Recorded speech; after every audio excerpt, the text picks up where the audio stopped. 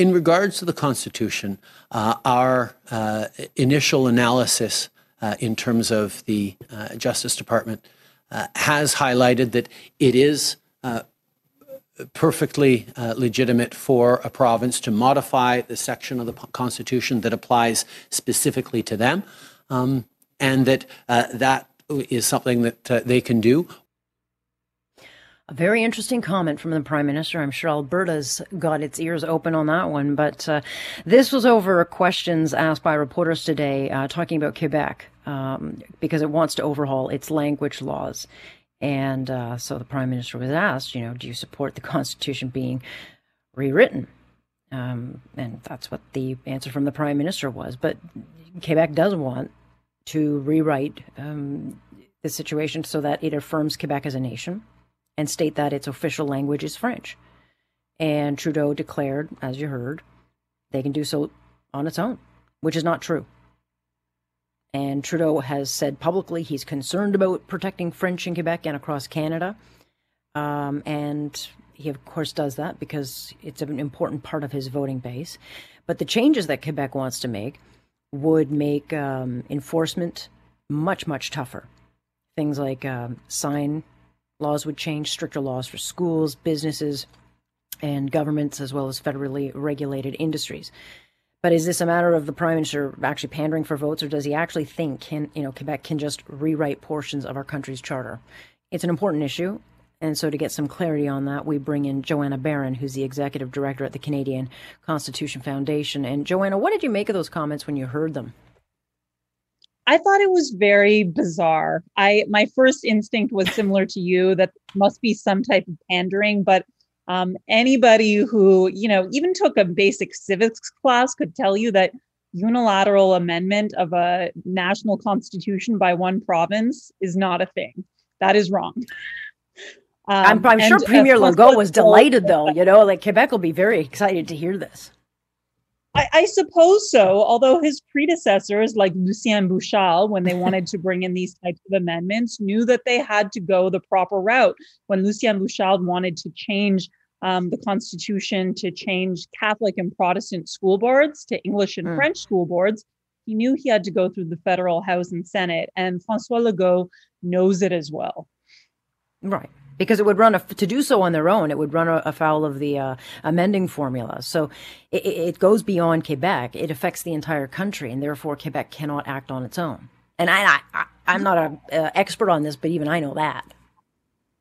Yeah, so there's two specific proposals. One is to recognize Quebec as a distinct nation, and the second is to make French the official language of Quebec. So for the first, recognizing Quebec as a distinct nation, this has actually come up at the Meech Lake and Charlottetown debates over amending the Constitution, and it was rejected for whatever reason. We can speculate, but it's something that goes to it. It obviously is specifically pertains to Quebec, but it goes to the nature of our whole country.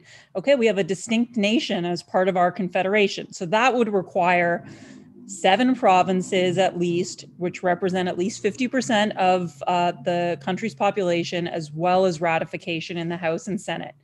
Now, the second, about French being an official language, which we know is, very important to Legault's agenda, that's a little more specific to Quebec, but it still modifies something in the federal constitution, not the provincial constitution of Quebec. That's a different thing. And in fact, there's a provision of the federal constitution which says Quebec's official languages are English and French. And in Quebec, you have the right to a court proceeding in either language, proceedings of the National Assembly, which is really the provincial assembly, but there you go, are available in English and French. So this is actually a substantial thing. And there, you wouldn't need 7 provinces. You would just need it to be passed in the House and the Senate. But you certainly can't just say, we're going to do this on our own. And I'm not sure why Justin Trudeau is pandering to that very incorrect instinct. Well, it might be because he doesn't actually understand it. I mean, he actually thought the budget would balance itself. So it may be that he just doesn't understand it and he just blurted it out. But certainly those in Alberta who are talking about separation themselves and are not happy at all with the way certain, issues are being dealt with in this country, if it were that easy, you would see Alberta leave probably next week.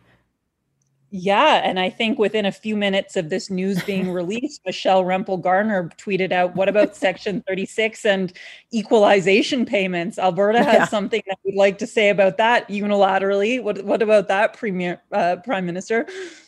Yeah, so I'm not sure if he'll be forgiven for his ignorance on this. I mean, again, I don't know if he made a mistake or if he just doesn't truly understand it. But he said it, and so it's getting attention. How does Bill C-21 then differ? Because that was something that Quebec was allowed to do, and politicians don't want to touch it, with a million miles. But how does that differ then? Well, there, they didn't say we're changing the Constitution. They effectively, if you will, put their middle finger up to the Constitution. They passed it using what's called the notwithstanding clause, saying, Right. We know that this might not fit into the rubric of, religious freedom and equality, but we're going to do it anyways. And they kind of mark it to their credit. They say, we'll be democratically accountable for this. We think we have the leeway to do this. And that is a legitimate strategy under the Constitution. But actually, unilaterally amending the Constitution, that's kind of different territory. So could they then fall back on the Notwithstanding Act in this particular case if they want to, call themselves a distinct society, which I pretty much already figured they are calling themselves, and if they want to change their language laws, could they not just use the Notwithstanding Act? So they could, in fact, and they've attempted to in the past with Bill 101, but that's not what they're proposing to do. And the problem with just passing something with the notwithstanding clause is, first of all, it has to be renewed every 5 years. And if another government comes in, they could elect to change it. What they're proposing to do is something that is permanent and that cannot be struck down by a court. A court can't say that this is not charter compliant because they're going to the sort of architecture of the Constitution itself. So where do you see this fight going then? To be honest, I think that the people in Quebec who are behind this know very well the procedures that they have to do to bring in these innovations they're proposing. As I said, many of Legault's predecessors have gone through things like this.